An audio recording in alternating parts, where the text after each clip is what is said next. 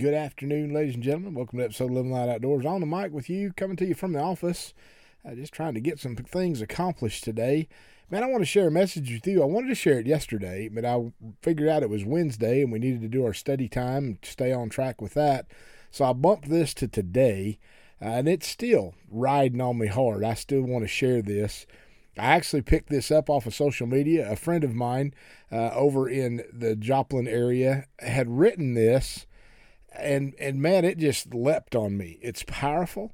It's very strong. And actually, people have shared it. I shared it onto our Facebook yesterday, and people just keep sharing it. It's going all over because it's so strong. Man, I mean, she just did a great job of putting this together with her thoughts and feelings. So I want to share with you today a message that I titled, "What You Do Matters." I want you to really kept that in mind. What you do matters. Proverbs chapter 22, verse 6.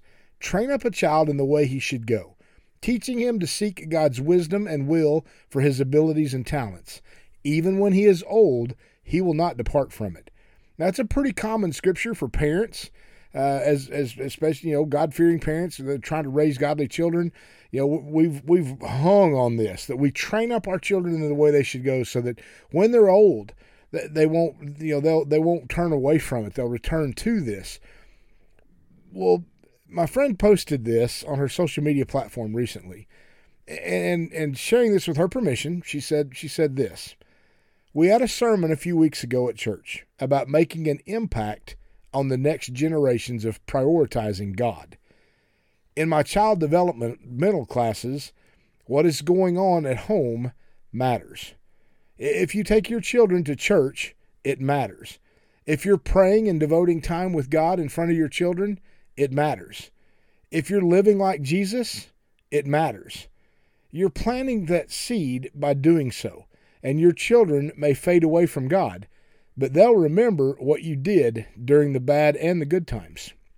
I'm thankful my parents made me go to church, because even when I started to make my own path instead of God's, I remembered the truth and was always able to get back on God's path because I had parents setting the example for me. You're not forcing your kids to do anything. You're showing them eternal joy through God. I pray to be a mother that my children will want to follow God by the example that I set.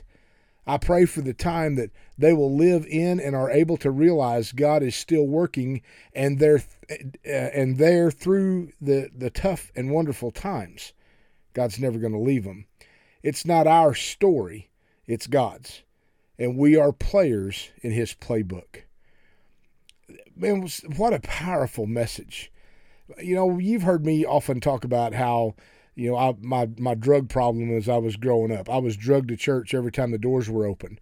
And my mother, it wasn't just my mom, it was my mom and my dad. My dad was a deacon. My mom was church secretary for many years. We went to church. And my mama said, "You're going to church unless you're dead." Well, I ain't been dead yet. So I've been in church, and I never had a choice. And there was a lot of time in my growing up, I felt resentful. I didn't want to go. I wasn't into it. It wasn't my thing. And I will say this, you've heard me say this, that over the years, I've had many, many experiences with God, emotional experiences, maybe a good service, maybe a powerful service, maybe a powerful camp, or where I've gone to the altar and I've cried real tears and I've felt bad about my life, but I never really made changes, constant change. I never had an encounter with God. Had a lot of experiences, but an encounter changes us. So the more we're put in the front of the spiritual things, those things lock up inside of us. They stick. They don't wash off. And when times get tough in our adult life, just like with mine, even though I bounced in and out of spiritual things over my lifetime, as an adult, I wasn't living for the Lord. Had children, was married, had a family, and it took a moment of darkness in my life that really shook me, and God spoke to my spirit that night about my plans, the plans he had for my future. And I had to turn, but it was because of the root system I had in me. See, that's what's happening as you as a family go to church, as you live your life according to God's plan in front of your kids, in front of your neighbor's kids, in front of your kids at church, in front of your kids on the job, wherever it might be. You're creating a root system. They're going to see that. It doesn't even matter if you can speak it. If you're in a secular job that you can't display your Christianity, your life is going to speak loudly. Your lifestyle, how you handle yourself, how you speak, the language you use, the attitude that you have speaks volumes to all of those that you are influencing. We talked yesterday about an influencer being, there's people in your influence. This message being such powerful. It's not a do as I say, not as I do scenario. I've seen some of that in my lifetime.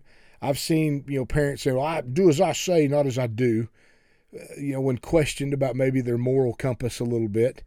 This is a message directly involving the Great Commission. You know what I'm talking about. In Matthew chapter 28, verse 18 through 20, Jesus came and told his disciples, I have been given all authority in heaven and on earth. Therefore, remember, because of this, go and make disciples of all nations, baptizing them in the name of the Father and the Son and the Holy Spirit. Verse 20 says, teach these new disciples to obey all my commands I have given you. And be sure of this, I am with you always, even to the end of the age. Make disciples. Make followers of all who are in our sphere of influence. That's such a powerful thought. Make disciples, make followers of all who are in our sphere of influence. Lead them to Jesus.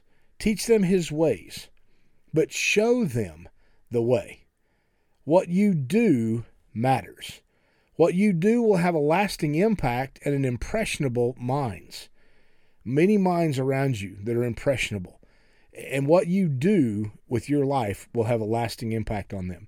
Our children watch us. They learn from our response and from our behavior. What better thing for them to learn from us than our heart is in pursuit of Jesus? It is the legacy you desire, is it not? Listen, if we don't lead our children and those whom we're have a direct influence on to Christ, they may well end up in hell. I know that's not a real popular message today, but hell's a real place. And unless you're surrendered to Christ, unless you're blood bought, your ticket's punched for an eternity in hell. We've got to lead people to Jesus. We've got to influence them with our Christian walk. And I really hate even using the word Christian anymore because everybody uses that and it's been weakened so much. I like to tell people I'm simply a follower of Christ. I'm following him. I'm trying to walk in his footsteps. I'm trying to do the things that he did, and I'm trying to act the way that he did, speak the way that he did, and lead the way that he did. I'm a follower of Christ. We will never be a good leader unless we are a great follower.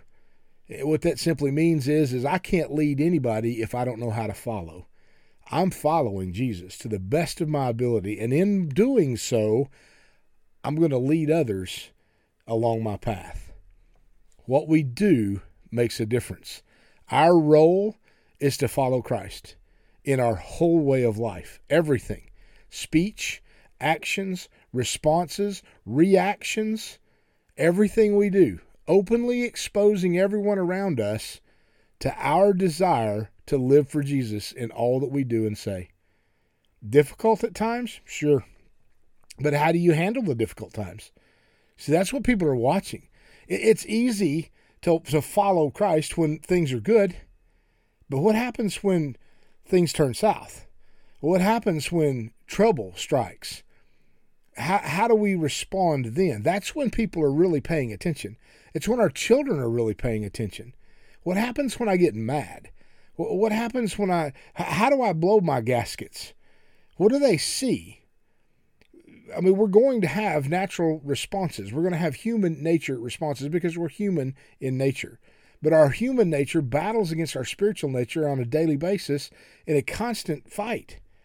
Which one will win? It's the one we feed the most. Are you feeding your spiritual nature at all? or most? I hope so, because what we do makes a difference. And who we are in Christ will have an impact. It'll have an impact on everybody that encounters us along life's path. What you do matters. Your life will have an impact on your sphere of influence. Period. Good, bad, or ugly. Do something about it so that it's good. Do something about your lifestyle so that it mimics Christ to the best of your ability. We may not be able to live a sinless life, although the Bible says we can. Typically, we won't, because our human choices will keep us from that. Jesus was just as human as we were, and he walked this earth without sin. He was faced with so much stuff, and he still handled himself very properly. That's what he's asking of us today, and that's what I'm presenting to you today. I believe it's what my friend Anna is presenting to you today in the message that she wrote. What a powerful, powerful message. What you do matters. What your children see in your life. Lead them to church. Take them to church. Don't send them. Take them. Don't tell them to pray. Lead them in prayer. Show them what it means to be a man or woman of God in this life today. In our crazy atmosphere, in our chaotic world, show them what it means to be a godly example to all. Stand for what you believe in. Stand for the truth and watch the truth set things free in your life and in your family's life. Pray for your kids. Pray for your leaders. Pray for parents that have an influence on all of us. Amen.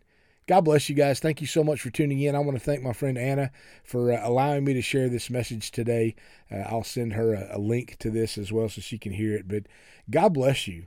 Thank you for your support. Thank you for following along on our ministry. Thank you for praying for Rhonda and I as we continue on this journey of seeking out that which is lost so that it may be found. Amen. God bless you. I hope you have an incredible rest of your day. Tomorrow's Friday. You know what that means. We'll be rolling downhill towards the weekend. Amen. God bless you. We love you. We'll talk to you again real soon.